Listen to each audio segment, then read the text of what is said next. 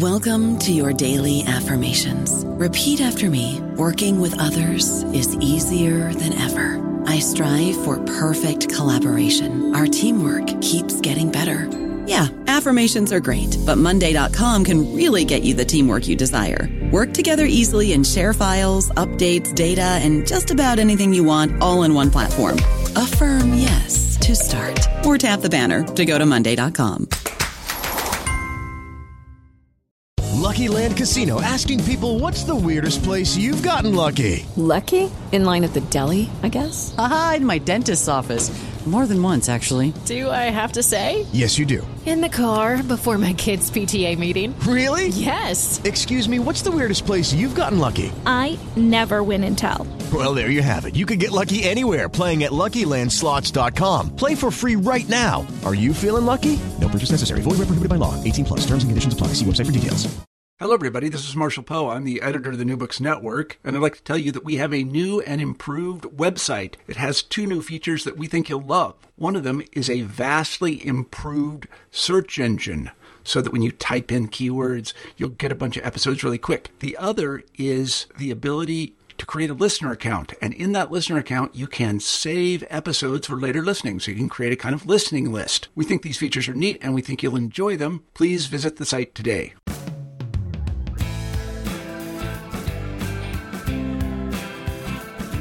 Welcome back to New Books in American Studies, a podcast channel of the New Books Network. I'm your host, James West, and today I'm joined by Nicholas Buccola, a political science professor at Linfield College. The subject of our conversation today is Nick's new book, The Fire is Upon Us, James Baldwin, William F. Buckley Jr., and the Debate Over Race in America, out this month from Princeton University Press.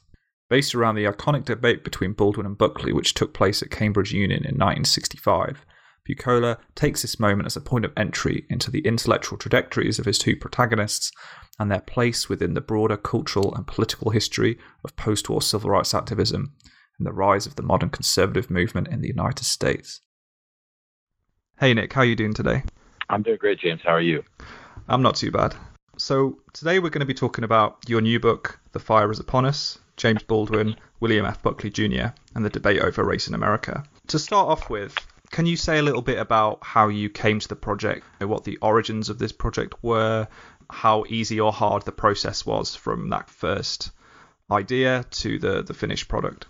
Yeah, so I came to this project through Baldwin. I was invited to write an essay about Baldwin way back in maybe 2012, and I actually didn't know Baldwin's work all that well when I started that project. And I started out by reading everything I possibly could that James Baldwin had written, and I in that process discovered, just messing around on the internet, the debate with Buckley, which I think was somewhere on my radar, but not something I had really examined closely. And I immediately became kind of mesmerized by the debate. It just seemed like such a dramatic and important moment where you have these, 2 figures who are so dramatically different, clashing over, this central issue of civil rights and also just sort of race and the American dream. And so I began by writing the essay I had been invited to write for the political companion to James Baldwin. I used the Buckley-Baldwin debate as a kind of framing device in that essay, which was about Baldwin's theory of freedom. And as I worked on the essay, I kept thinking, there's a book in here. And at first, I thought maybe a shorter book about Baldwin's trip to Cambridge. There have been a couple books that have come out about Malcolm X traveling to Oxford in 1964. And I thought maybe I'll do something that's sort of focused on the debate and how Baldwin got there and so on. And then as I dug into the project, I thought there's a bigger book here. Baldwin and Buckley were born about a year apart from each other. Baldwin in 1924, Buckley in 1925. And so they're almost exact contemporaries. They come of age intellectually at about the same moment, late 40s, early 50s.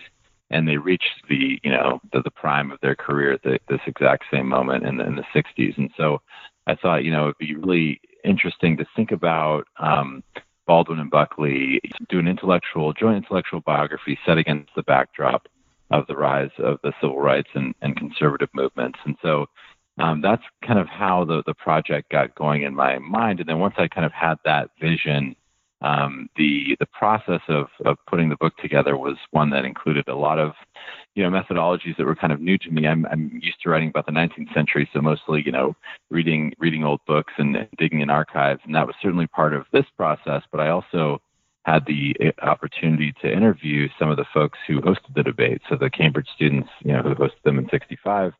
Fortunately, many of those folks are still with us, in their 70s. So my undergraduate students at Linfield College and I set out to track these folks down, as many of them as we could, and I interviewed them for the project. So that was another really important part of piecing the story of how the debate happened together, and then sort of combining that with this archival work and intellectual history work I was doing.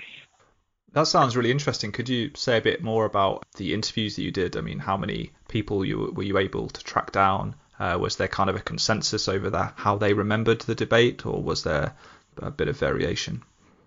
Yeah, that was really fascinating. It was very frustrating at first to find, as we set out to try to find folks. I mean, partially because that was kind of a new challenge for me as a researcher, but my students proved to be especially helpful in that regard. And we found one particular student, a guy named Christy Davies, who was a British academic, a sociologist, who had this really, really interesting, story in his own right, because he was not only present for the Baldwin-Buckley debate in '65, but he actually participated in the Oxford debate with Malcolm X in 1964. He was invited to Cambridge and Oxford to sort of do this exchange thing where they would invite the debaters from the other school to participate in these big keynote debates. And so once we found Christy, he was sort of the key figure because he helped us find everybody else. I spent probably about 3 hours on the phone with Christy interviewing him about the debate, but also he was just, there on his computer giving me email addresses and phone numbers of people that he still was in touch with. And so, yeah, I would say all told, just between, correspondence and phone interviews, probably, I ended up talking with about 10 folks that were there and participated in one way or another. And then, of course, interviewed a bunch of living people who knew Baldwin and or Buckley over the course of their lives. So yeah, that was a really, really interesting part of the process for me as a political theorist, / intellectual historian, to actually have living people to speak with. And it was in terms of epistemology and sort of questions of memory, that was also very fascinating to see, kind of how people remembered different aspects of what happened that night. And so there was, it was a challenge to sort of figure out, okay, well, this is how this person remembered, subjectively, their role, and this is how, kind of what the historical record indicates to me. So yeah, that was a really, really cool part of the process. And I think it enriches the narrative in the book in a lot of ways. You also mentioned digging around in the archives. Were there particular archives that were really central to this project? Maybe a few unexpected detours along the way? Yeah. The archival work for this book was really incredibly rewarding. It was so William F. Buckley has a very extensive archive at Yale University, and one of the really cool things about this project is that Baldwin and Buckley were both so prolific, not only in their sort of public writing, but also just sort of private writing, and Buckley especially. And so you really, as a researcher, have this, sort of, you're able to peer into their minds almost every day. And as as I'm going through and recounting this really dramatic political history, right, every day, 1963, 1964, there's just every day there's something, just incredibly important happening in the civil rights revolution and also in the rise of the conservative movement. And so through this archival work, by looking at the Buckley papers especially, I'm able to kind of really see how privately Buckley is thinking about some of these things and how he's presenting his views publicly. Baldwin, when I started the project, Baldwin's papers were not available. And so in 2017, when I was in the middle of working on the book, is when Baldwin's papers were basically in his sister's house, as I understand it, for about 30 years after Baldwin passed away in 1987. And in 2017, the Schomburg Center for Black Culture in Harlem acquired the papers. And so that was a real, fortuitous thing. I mean, I was very happy, at that point to be able to visit the Schomburg and to check out the Baldwin papers, which are not completely available to researchers. The letters that Baldwin wrote to his younger brother, David, and the letters that he wrote to one, sort of one of his lovers and close friends, Lucien Habsburger. Those are not going to be available to researchers till 2037, which was, I was grateful for what I was able to see, because there's a lot of really great material there. I sort of wonder, what's in there, and I suspect there might be some things in there that would be relevant to this project. So I guess in the later edition, I'll add that stuff.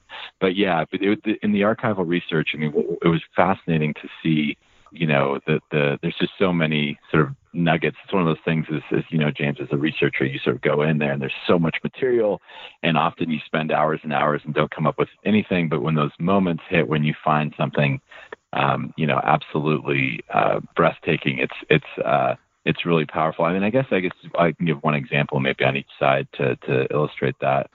With Baldwin, one really cool thing was I was able to find the handwritten notes that he had prepared on hotel stationery that he brought with him to the Cambridge Union that night, which was really cool.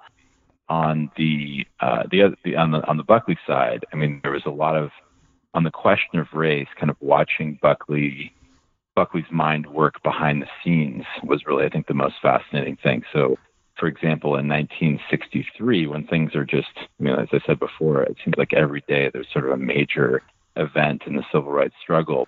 Buckley essentially, writes this memo to his associate editors and says, I want each of you to prepare a memo, to sort of help me think through what we how we should handle the civil rights struggle. And he's clearly trying to figure out how to navigate. He's been in this position of resistance that I'm sure we'll talk about later in the conversation for years, just opposed to every step of the way. Brown versus Board of Education, the Civil Rights Act, all these different the Civil Rights Act of 1957, the Civil Rights of 1960.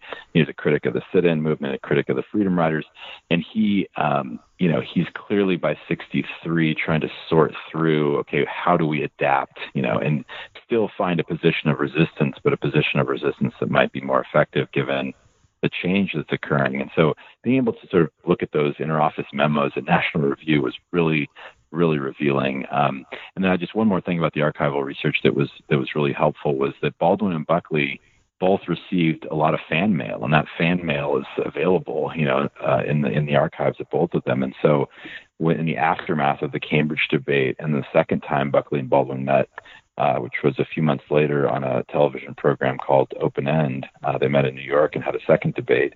It was really helpful to see kind of how the audience reaction, to their encounters and sort of how that helped me understand kind of the perception of the events and what happened on those nights. You mentioned a little bit earlier a couple of other books that have come out that focus on specific moments or events. So you have Stephen Tuck's book and Saladin Ambar's book on Malcolm X at Oxford, and you've also had books like Brian Ward, who's a colleague of mine, wrote a book on Martin Luther King's visit to Newcastle in the UK to accept a honorary degree. In terms of structuring the narrative of this text, how challenging was it to focus around a single event? I mean, the book it's a chunky book, so obviously you talk about a lot of other things that aren't just this one debate. But was it challenging? Was it useful? Was it instructive in having this organizing focus of a single event? Yeah, that was something that I really struggled with early in the project. Is precisely how to structure the book with this debate being really the climactic chapter. And so the way I decided to do it, and I hope it worked out okay, but the way I decided to do it was the prologue of the book really, it starts with them, kind of walking into the Cambridge Union and the drama of that moment, that February 18, 1965, not only, as Baldwin and Buckley are eating their pre-debate dinner across the ocean in, Marion, Alabama, outside of Selma, there's a civil rights protest that is the night that Jimmy Lee Jackson is mortally wounded. So there's a kind of way in which I sort of, and that sort of captures these two things happening at the same time, captures the nature of the story that I'm trying to tell in the book, which is simultaneously a kind of intellectual history by way of these two, intellectual biographies of these important public figures, but also a kind of political history of developments in the civil rights movement and in the conservative movement. And so I start with the prologue, and then so after the prologue we go back in time, and so you sort of go from the prologue to you're there that night at Cambridge in 1965, and then you're back in the 20s. Actually, I have a short chapter. It's not a biography of the two men, so I don't provide a lot of detail about their childhoods, but I do try to give the reader a sense of how their upbringings did not determine their views, but helped shape their views. And so to talk a little bit about, the economic circumstances in which Baldwin and Buckley grew up, which were so dramatically different, the families that they grew up in, the sort of intellectual influences that they had as young men. And then the sort of first, big chapter is dealing with Baldwin and Buckley in their early years as kind of making their way onto the intellectual scene. Baldwin by way of his literary criticism and some of his early essays and short fiction, and then Buckley sort of arrives, when he gets to Yale and starts raising hell there in various ways, and taking on the institution as a debater and as the managing editor, or the chairman, as they call it, of the Yale Daily News, and then eventually writing God and Man at Yale, which is this book-length indictment of the institution for its liberal biases. So, and then the story, basically, the way it's structured is I just sort of weave the stories of Baldwin and Buckley developing intellectually, kind of engaging with their writings, but also engaging with political events that they're participating in, set against this backdrop of the rise of these movements that they play such important roles in shaping. So it's actually kind of the reader is has to wait about 250 pages before they get back to Cambridge in the debate itself, and so the debate itself constitutes two pretty sizable chapters in the book, and then there's one chapter after the debate that deals with the aftermath. And so 1965, later in 65, all sorts of important things happen, including that second debate between Baldwin and Buckley, which is much less well known. And then Buckley declares his candidacy for mayor of New York City soon after that second meeting. And so then the epilogue, I kind of reflect on the legacies of the debate and thinking about, how Baldwin and Buckley remembered their encounters together, and try to draw some lessons for contemporary conversations about racial politics. Once I had the idea of how to structure it, it was, I heard a poet say there's downhill poems and uphill poems, and sort of downhill poems are the ones that kind of write themselves. And this book did not write itself. It was a lot of work. But once I had the idea of the structure, there was so much material to work with, and so much, rich history, so much, rich material from these two authors themselves, that it was something that I kind of just, it flowed pretty well. And although it ends up being, it's a big book, I think that there's, it moves at a steady pace because so much is happening. It's so important and so relevant to our political lives today. So you talked a little bit there about Baldwin and Buckley's early lives and the ways in which they were a study of contrasts. But also maybe there are some similarities that we can tease out. One thing that you talk about is their respective relationships to their parents, and in particular their fathers. Could you say a bit more about that and how that might shape their later understanding of activism, or of intellectualism, or of their position within America? Yeah, absolutely. So, Baldwin and Buckley, the relationships with their fathers are so important in understanding their intellectual development early on. So, Baldwin is, he grows up in Harlem, born in 1924, as I mentioned before, and his father, David Baldwin, was actually his stepfather, and he says he's the only father I ever knew, so he refers to him as his father. And so Baldwin's mother marries David when Baldwin's just a toddler. And David Baldwin is someone who, from James Baldwin's perspective, is somebody who has really been, sort of destroyed. His soul has been sort of overtaken by hatred and despair. And I mean, despair is really the crucial idea, because Baldwin says, as he looks at his father, he sees someone who is constantly, sort of experiencing a life of domination, right? He's dominated by his economic circumstances, and I sort of detail in the book some of the, economic circumstances, what it was like to be, in a family like Baldwin's in the 1920s and 1930s. He's obviously a victim of racism and feeling degraded by white people, every day of his life. And so Baldwin watches his father, who, his father's major outlet, his father's major way of dealing with his pain and despair is through the church. He's a lay Pentecostal minister, and he's somebody who's devoutly religious. Jimmy, I'll just call him Jimmy for the time being. Jimmy says, just to differentiate him from David, Jimmy says his father is somebody who is, the church provides him with a kind of a way of dealing with his pain, but his personal life is just totally destroyed. I mean, he says that basically his father has this devout religiosity that is clearly helping him hold, himself together, but he's really unable to treat other human beings humanely. And so Baldwin watches his father, really almost disintegrate before his eyes. I mean, he says his father's, his soul, his mind, he sort of,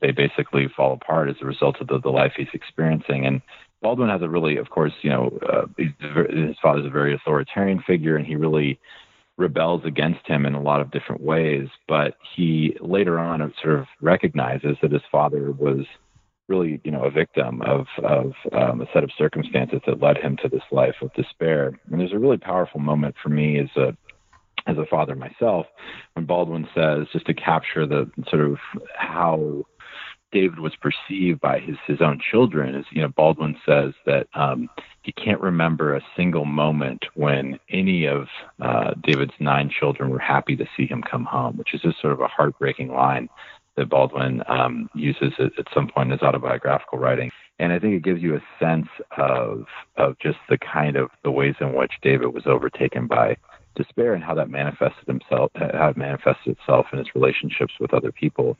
And so Baldwin really, thinks about his own goal, his own task is escaping, that kind of fate. I mean, he really wants to figure out a way to not become his father, right? In so many different ways. He wants to try to avoid that despair that consumes his father, and he wants to try to find some way out of Harlem, in general, but also just find a way out of that way of thinking, try to escape that way of thinking, and find some other means of power. And so I think that's really crucial to understand, as Baldwin himself, like he goes into the church when he's 14 years old, becomes a young minister. He's, of course, raised in this devoutly religious family, finds refuge in the church as a kind of a way for him to escape some of the perils of life in Harlem. But then he leaves the church at age 17.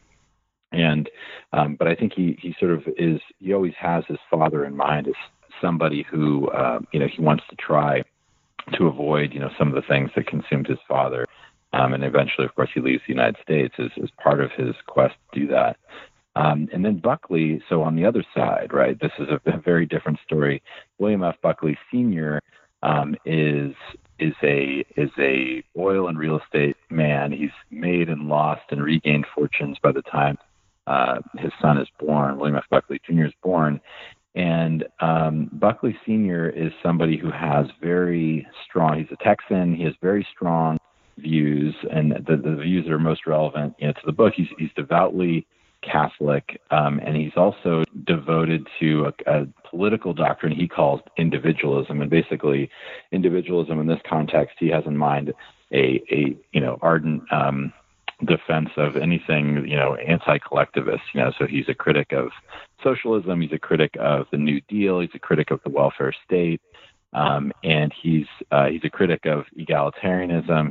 He's definitely a very suspicious of democracy, and so he really teaches his children. So the Buckley children are homeschooled for a great deal of their lives, and the family, they have multiple estates, one in Connecticut where William F. Buckley spends most of his childhood, that they have live-in tutors, that live on the estate.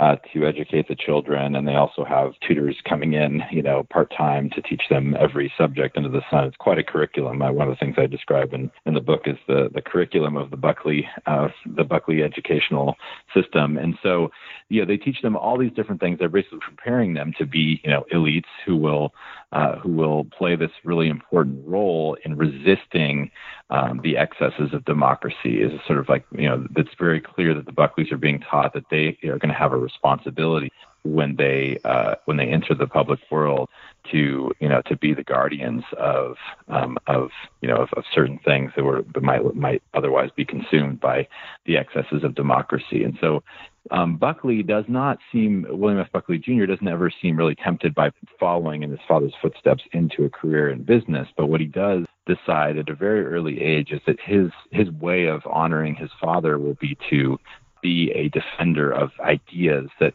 he believes, that his father has taught him to believe, have been so essential to his success, right? So William F. Buckley Sr. fashions himself as this sort of self-made man, and he would not have been able to achieve this, these vast riches and so on, if he was in a system that was collectivist, right? So there's a way in which William F. Buckley Sr. teaches William F. Buckley Jr., right, that he's got to go out there and defend this system.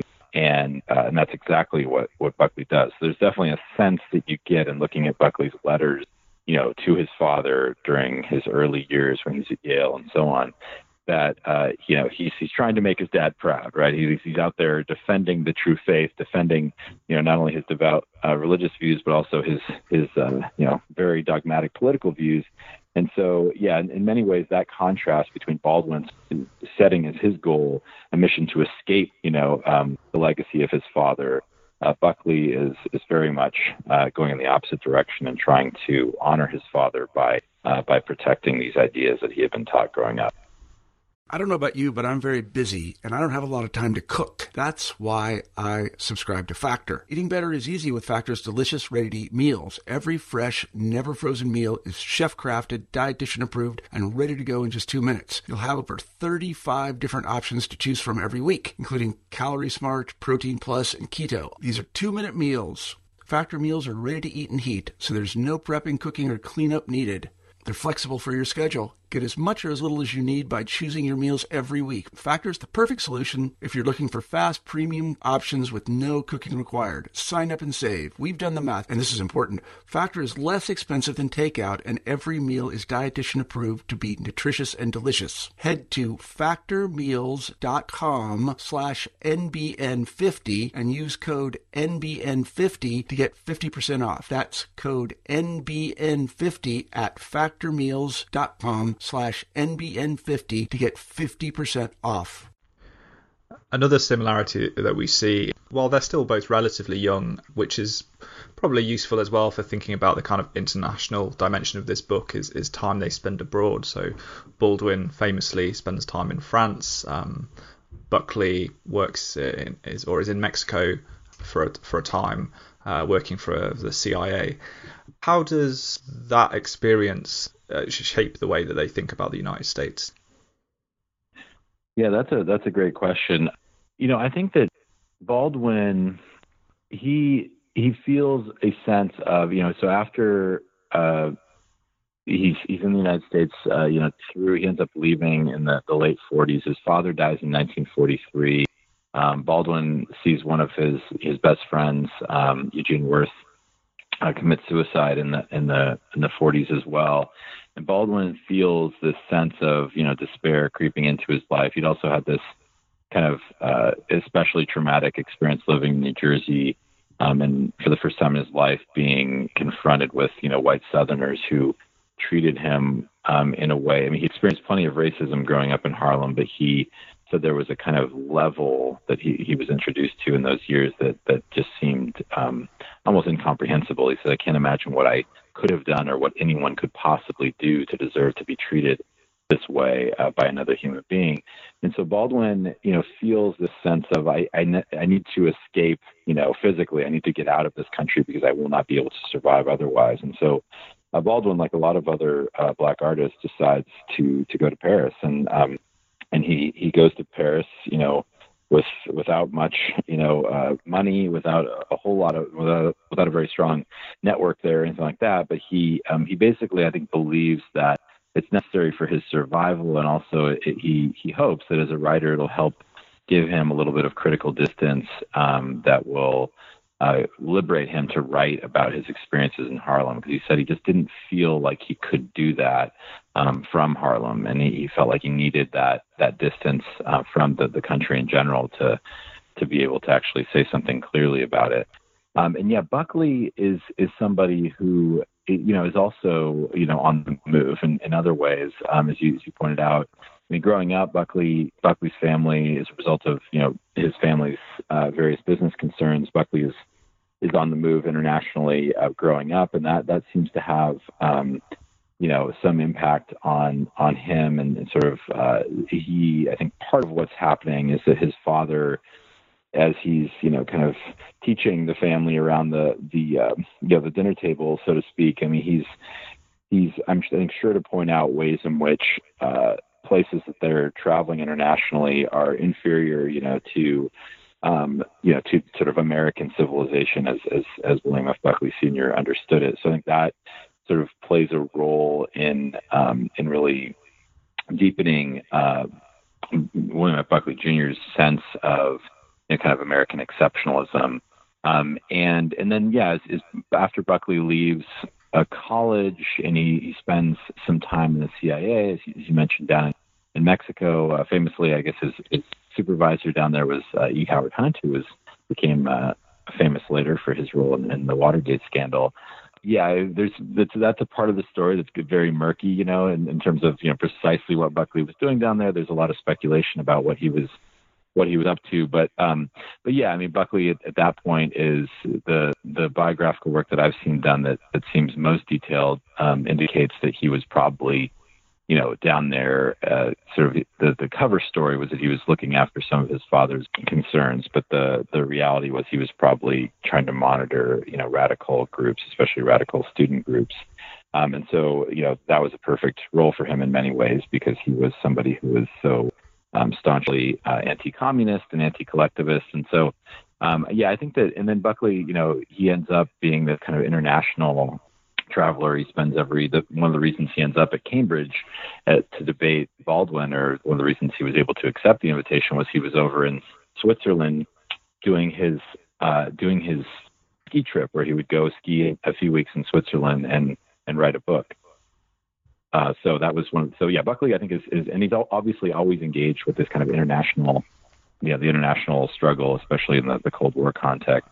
That's always something that's central to his his concern. So I think that they're both in different ways. I think their international traveling plays a key role in their intellectual life. So both men return to the US in the early 50s, and a lot of meat of this book, in terms of thinking about the 50s and the early 60s, is their relationship to these emerging movements, these tandem movements. So you have the post-war civil rights movement and then the modern conservative movement. So let's start with Buckley, most obviously channeled through the National Review, but also seen in other ways. How does his relationship to both of those movements change, or perhaps not change, during this period? Yeah, so and I think you're right to say that the meat of the book, the heart of the book, and sort of my favorite, parts of the book in some ways are the sort of mid 50s, through leading up to the debate itself. I think there's just so much rich history there, and so much that I think is, at least for me, was really helpful in understanding kind of, trying to understand where we are now and how we got here. So Buckley, he graduates from Yale, writes God and Man at Yale, this indictment of the institution. And then he writes a second book. If God and Man at Yale wasn't controversial enough, he decides, well, my next book will be a defense of Joseph McCarthy. And so he writes a book called McCarthy and His Enemies with a guy named L. Brent Bozell, who was one of his college friends and debating partners, and eventually his brother-in-law. And they write this defense of McCarthy. They acknowledge that there's some criticisms of McCarthy's tactics. I think he's occasionally guilty of exaggeration, but they they argue that McCarthy is a necessary instrument in the international struggle against communism. And essentially, they offer, not a wholehearted defense of McCarthy, but a pretty strong one. But Buckley is frustrated. He's happy with the success of God and Man at Yale and McCarthy and its enemies, but he's frustrated with the glacial pace of book publishing.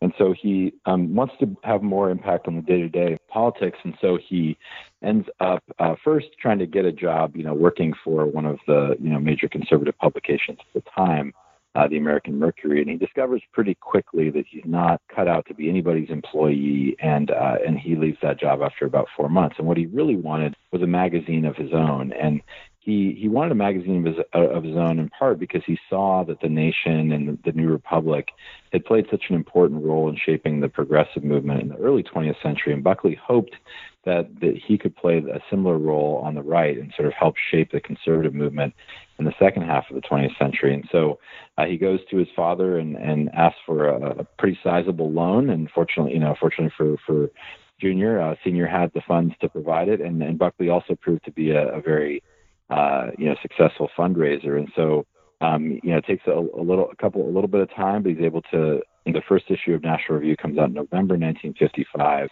and it's important for folks to remember that timing is really remarkable, and that 1955, of course, sees so many things. We see so many things that are so central to understanding that the next phase in the civil rights struggle, which is the lynching of Emmett Till, the arrest of Rosa Parks, the Montgomery bus boycott, all that's happening right around the same time Buckley founds National Review, and of course the year before the Brown v. Board school desegregation decision. So Buckley founds National Review, and he has in his mind, that this magazine can play this really important role in shaping a movement. And so he, anti-communism, he sees that will be the glue that will hold the coalition together.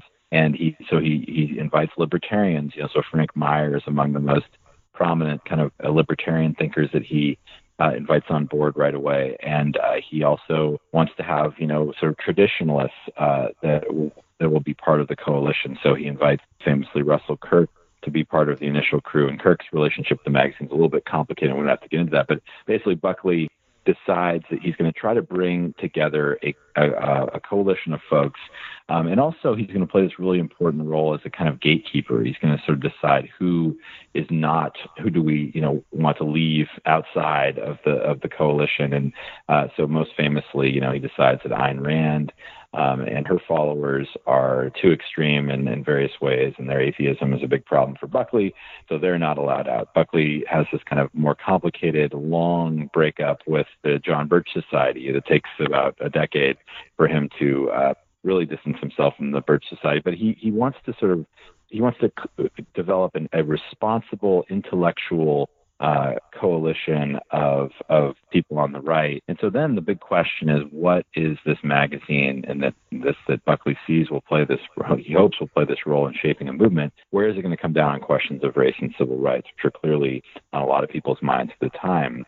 And what I say in the book, and this is something that, I'm drawing on the work of a lot of other scholars in making this claim, is that it's not a foregone conclusion that someone founding, a conservative magazine in 1955 would be hostile to civil rights. There of course, had been the partisan story of, attitudes for civil rights is, of course, a much more complicated one in those days than it's now. You have the solidly Democratic South as sort of the most intransigent faction on civil rights questions. And you also have a number of people who think of themselves as conservatives who are also, supportive of civil rights to one degree or another. So people like William Noland, who Buckley invites, to write one of the keynote articles in the first edition of National Review, is a good example of somebody who was supportive of civil rights. Robert Taft to some extent as well. So Buckley, though, decides that the magazine will be in a position of resistance. And that is a crucial decision that I think has implications that end up reverberating to this day in terms of the making of the modern conservative movement. So Buckley, from the very first issue on forward, once his goal, he describes later, 10 years after National Review started, he looks back and says, our goal in race was to be on racial issues was to be extremely articulate, non-racist, but not reflexively accepting of racial egalitarianism. So Buckley is trying to be non-racist but reject racial egalitarianism. And so that proves to be a really delicate balance. But he makes it very clear the magazine is against Brown v. Board, so they editorialize very quickly by calling, Brown v. Board a judicial fiat, essentially saying that the federal government, not only the courts, but Congress as well, has no business intervening to try to desegregate in the South. He begins commissioning a number of writers. Richard Weaver probably is the most prominent among the sort of on the traditionalist wing, who defends what he calls the Southern regime, the Southern way of life, which is very much, and Weaver is pretty explicit about this, is very much racial hierarchy is essential to that regime. He commissions James Jackson Kilpatrick, who's known as his biographer, William Huswick, calls him the salesman for segregation, and that's certainly what Kilpatrick was, the sort of squire of massive resistance in Virginia, who offered these kind of quasi-intellectual constitutionalist defenses of Jim Crow and of resistance and to attempts to desegregate in the South.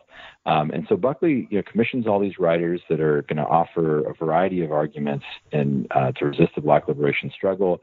And he I think he utilizes a lot of their arguments, these categories of argument, in his own way, and then his own views come through crystal clear in one of Buckley's most infamous pieces of writing, an essay he wrote in 1957 called "Why the South Must Prevail," which many listeners have probably checked out before if they've studied the history of the conservative movement, where Buckley makes a very explicitly white supremacist argument, saying that basically the proximate cause of the essay was the Civil Rights Act of 1957 was working its way through Congress, and it was being hollowed out of pretty much any meaning by the Southerners in Congress. So this is Strom Thurmond and Richard Russell and others. And one of the ways that they decided to really hollow out the Civil Rights Act of 1957 of any meaning was to say that instead of having federal judges consider questions of whether or not Black civil rights were being violated, juries should decide. And essentially, the idea there, of course, would be that an all-white jury would be unlikely to ever find any Southern official guilty of violating the civil rights of a Black person. So Buckley writes "Why the South Must Prevail" to defend this idea, basically, of jury nullification, basically. And he says that the reason this is acceptable is because white people are, for the time being, the advanced race. That's a quote from Buckley in that piece. And so Buckley, he ends up, every step of the way, the National Review is in a position of resistance to the Black liberation struggle, with a couple of small exceptions. But Buckley is a little bit nervous about associating with some of the demagogues that have emerged later, but he's pretty comfortable associating himself with some pretty extreme elements, including the White Citizens Council. In 1958, Kilpatrick introduces Buckley to William J. Simmons, who is one of the leading Citizens Council figures, and offers Buckley the opportunity to have access to the White Citizens Council mailing list, 65,000 member mailing list, so that he might be able to get some more subscriptions for National Review. And Buckley accepts that invitation and has an exchange of letters with Simmons and phone calls, and they decide that it's perfectly acceptable. And the Citizens Council, of course, is I think Barry Rustin and others describe the Citizens Council as the Uptown Klan, or the Klan with the habits of the Rotary Club. So very much in a position, a racist organization with the same goals of the Ku Klux Klan, but just different methods. And so Buckley, decides to work with these folks and never condemns any of their activities in the magazine or in any public way. So that's kind of the story, and that of course develops over time as we work our way through the late 50s and early 60s. And Buckley will kind of adapt in various ways to whatever the latest controversy is. Almost always a position of resistance. What is the best strategy to undermine the goals of the Black liberation struggle? That's even when he disagrees with means that might be used in one case or another by Southerners, he's absolutely with them on the same side of in the spirit of resistance. And in parallel with that, Baldwin is also trying to work out his relationship to both the Black freedom struggle and also perhaps as a response to the emergence of the modern conservative movement. Do we see similar tensions in his activism or his work during this period? Yeah. So Baldwin begins, he first covers the civil rights movement as a journalist, right? So he goes down to the South in the late 50s on assignment for a few magazines, including Harper's, to sort of interact with people down there, including Martin Luther King, to interview Martin Luther King, and he writes a piece about King, and also to have the opportunity to engage with some of the folks who are on the front lines, both in terms of protest and also, one of the most powerful moments for me in writing the book, and I think my sense in just talking to people over these last couple of weeks, one of the most powerful moments for readers as well is right in the midst, as I'm going from these conversations happening, at National Review in New York, where these guys are sitting around figuring out precisely how to rationalize and intellectualize resistance to Black liberation. Like right as those conversations are happening, James Baldwin is sitting in the living room of a 15-year-old boy who's one of the first Black students to integrate a high school in Charlotte, North Carolina. And so just that contrast is, to me, just so powerful. And Baldwin, Baldwin's masterful at, whether he's writing fiction or he's writing nonfiction, his goal as a writer is always to try to help his reader see the world through the eyes of the people that he's writing about. And so he's sitting there with this 15-year-old boy and just looking into his eyes and trying to imagine what it must have been like for him to go to that white school on that first day and be confronted with a barricade of white students trying to keep him from entering the school, and what it must have been like for him to be, the victim of physical assault on a regular basis in that school. And so Baldwin he wants to understand, from the inside what that experience must be like. And one of the things that he does in that same article that he writes about that 15-year-old boy is he goes from, visiting with this 15-year-old boy and his mother, and, also has these really powerful reflections on what it must be like for his mother, right, who in some ways, sent him marching toward that white barricade by applying for him to attend that white school, because she wanted him to get a good education, right?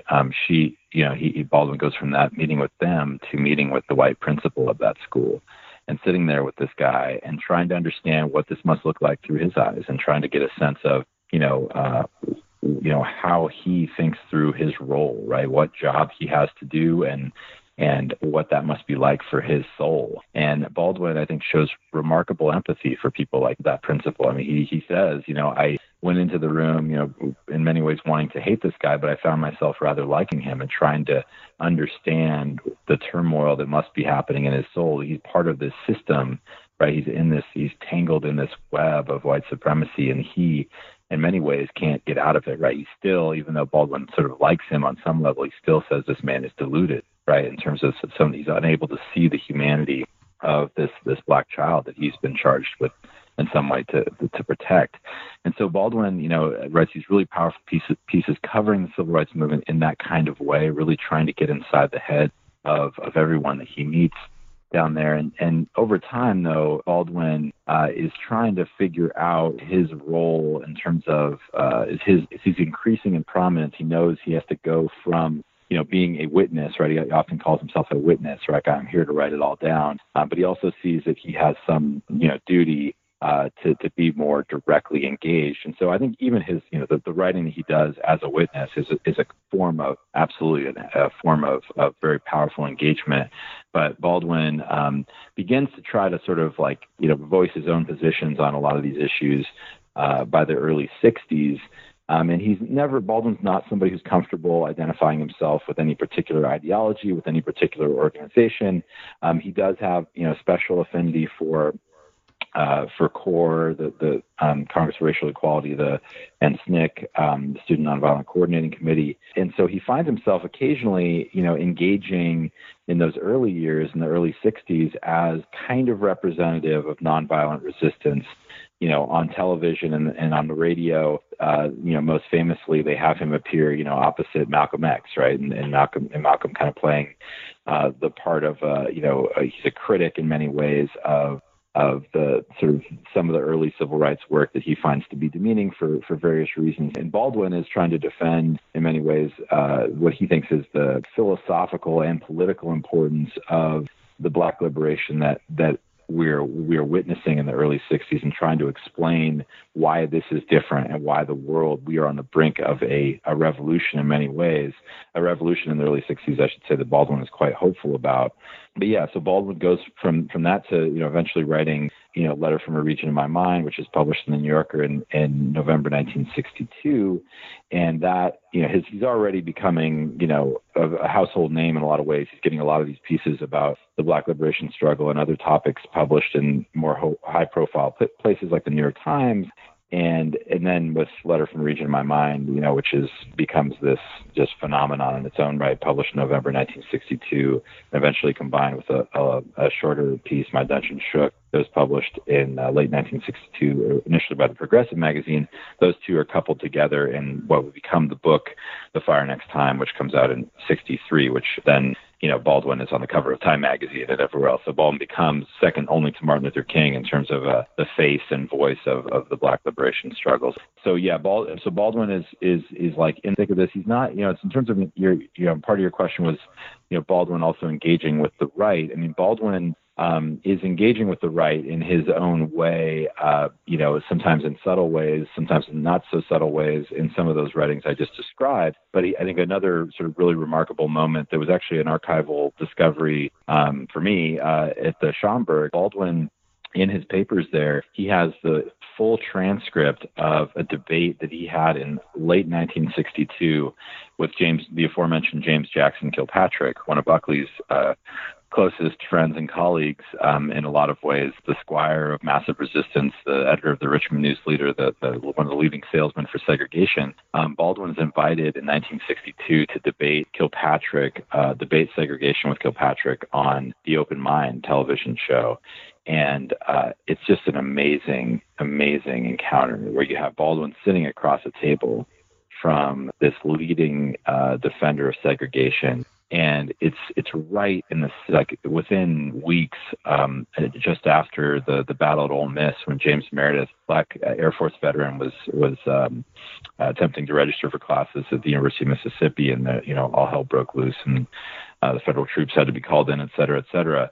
And Baldwin just starts that encounter with Kilpatrick by saying, "You think you are not responsible for violence that occurs, racist violence that occurs in the streets of this country, but I hold you, sir, far more responsible than any of those people who are actually committing those acts of violence in the streets." And so Baldwin he does this remarkable, it's a remarkable takedown, of the segregationists on national television. And so that was in many ways, kind of, it's a couple years earlier, but it sort of sets us up for Baldwin eventually engaging with Buckley, which is something I should say that Baldwin's friends and handlers did not want him to engage with any of these guys. They thought it was a mistake for him to, share a platform with with segregationists like Kilpatrick or somebody like Buckley. But Baldwin was absolutely, committed to the idea that he had a duty to confront these people and to try to expose them for what they were.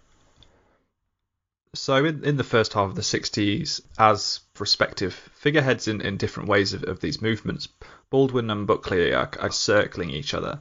And we're building up to, of course, the moment of the book, which is the debate in Cambridge. So how exactly does that debate come about? Is it just serendipity, or is it part of a more deliberate process? It's serendipity, really. It's a remarkable thing. So, and this is one of the great mysteries. There have been articles written and things over the years about the debate, but there hadn't really been, at least that I was able to discover, any clear explanation of how this happened. Right? We all the YouTube BBC recording of the debate had gone viral, several years ago, but there was not at least as I was able to discover, a clear explanation of how this happened. So basically the story was, and this was, something that obviously those interviews I did with the Cambridge students, and then the archival work, especially in the Baldwin archive, helped me piece together the story. So in 1965, late 1964, early 1965, the Baldwin's UK publisher was preparing to release a paperback edition of Baldwin's third novel, Another Country, and they wanted to saturate the media landscape in London and surrounding areas with Baldwin for about a week in early 1965. And so the publicist is reaching out to everybody, the Oxford Union, the Cambridge Union, obviously the major media outlets and so on, and he contacts Peter Fullerton, who's this undergraduate, who's the president of the Cambridge Union. He says, it took a lot of courage to do this, but I said, I'm sorry, sir, but I have to decline. Of course, one of the most famous writers in the world, an offer for him to come to your campus and to the union, and Fullerton declined. He says, well, this is a debating society. It'd be inappropriate for us to host just a book talk. And so he says, I would, however, be willing to host Baldwin for a debate if you'd be willing to come here to debate the themes of his writing. And so Collins, I think, kind of agrees, from what I've been able to gather from the archives, agrees to that in principle pending Baldwin's approval. And without knowing what the motion will be, without knowing who his opponent will be. And so over the next few weeks, then it sort of, things begin to develop. So Fullerton starts to figure out what would be an appropriate motion for Baldwin to debate. And Fullerton was familiar with Baldwin. He had read some of Baldwin's works, and he doesn't recall exactly, how he went about drafting the motion. But it seems like, it seems clear to me that he had read The Fire Next Time.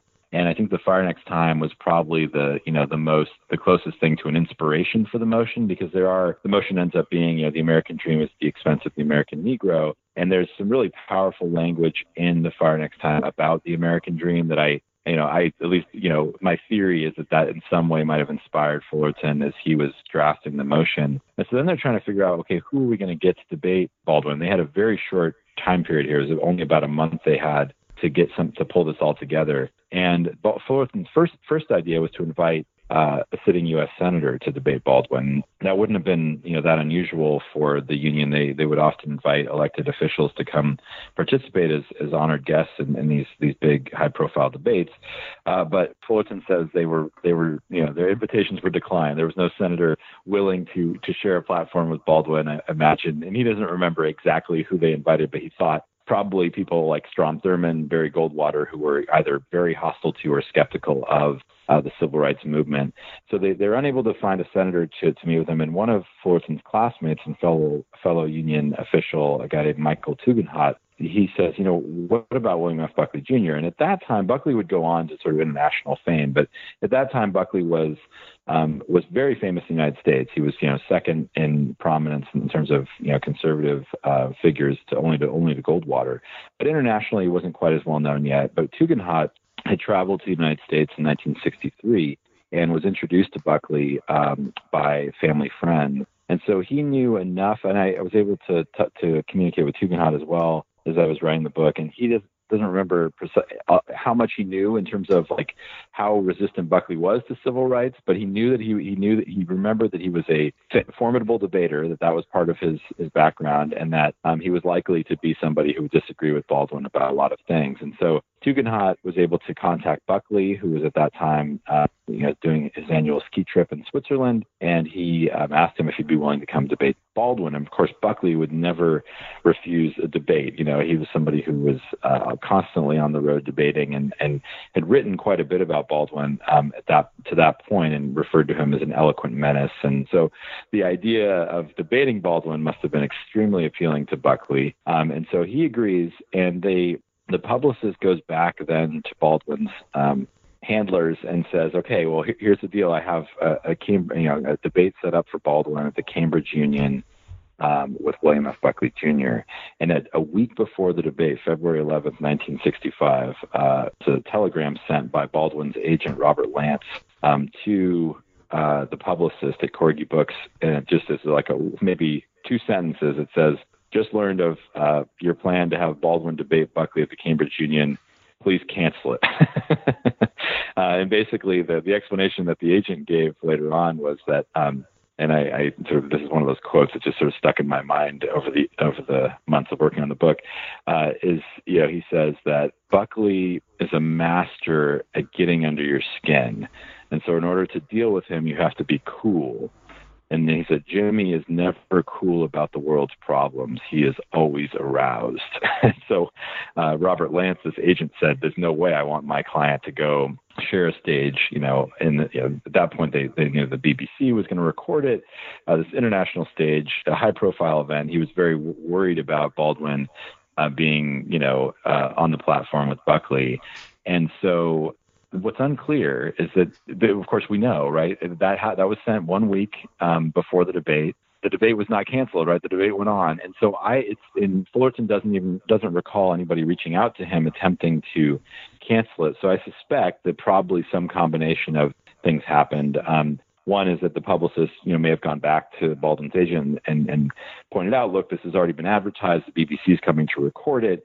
You might have a bigger PR problem on your hands if you cancel it. Second, I really, and there's not, I couldn't find documentary evidence of this, but there's enough evidence in terms of Baldwin's point of view that I think is I feel confident making the claim that Baldwin, if he was CC'd on the cancellation telegram, and I suspect that Baldwin was far less worried about confronting Buckley than his agents were. And so, like I said, when Baldwin was invited to debate Kilpatrick in '62, people tried to stop him from doing it, and he persisted. And I think that Baldwin, knew what he was able to do with Kilpatrick, and so he went ahead and had this debate with Buckley. And so fortunately, I think for a lot of reasons, historically, but also politically, in terms of, I think, the power of the debate itself for all of us and thinking through questions of race and justice.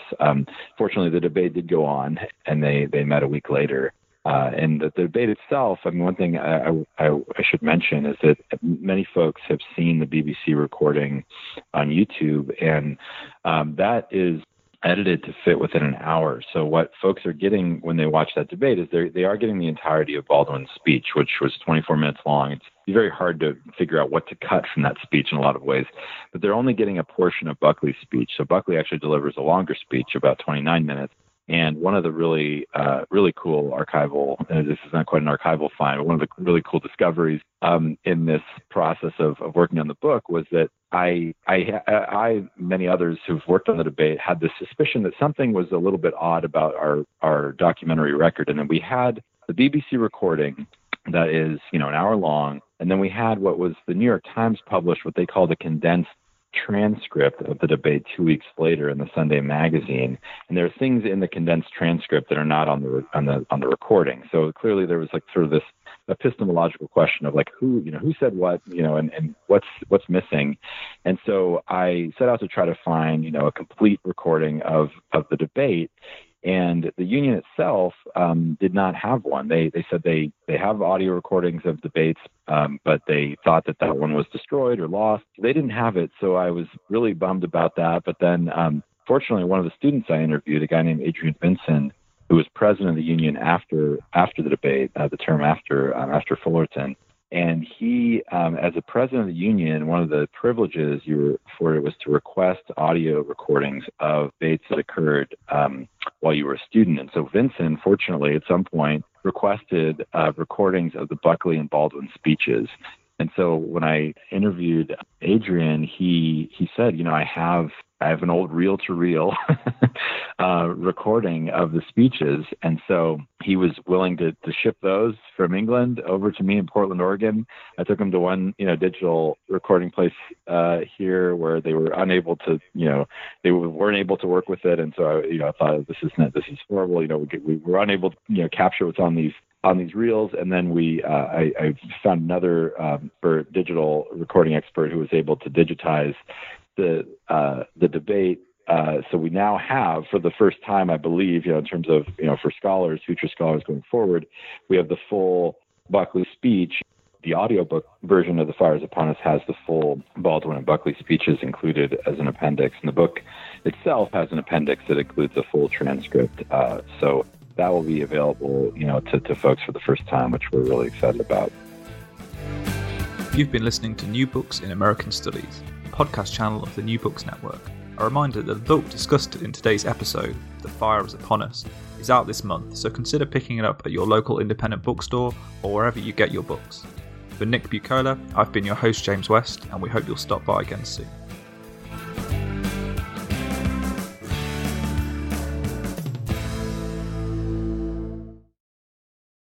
Hello, it is Ryan, and we could all use an extra bright spot in our day, couldn't we? Just to make up for things like sitting in traffic, doing the dishes, counting your steps, you know, all the mundane stuff. That is why I'm such a big fan of Chumba Casino. Chumba Casino has all your favorite social casino-style games that you can play for free anytime, anywhere with daily bonuses. That should brighten your day a little. Actually, a lot. So sign up now at ChumbaCasino.com. That's ChumbaCasino.com. No purchase necessary. VGW Group. Void where prohibited by law. See terms and conditions. 18+.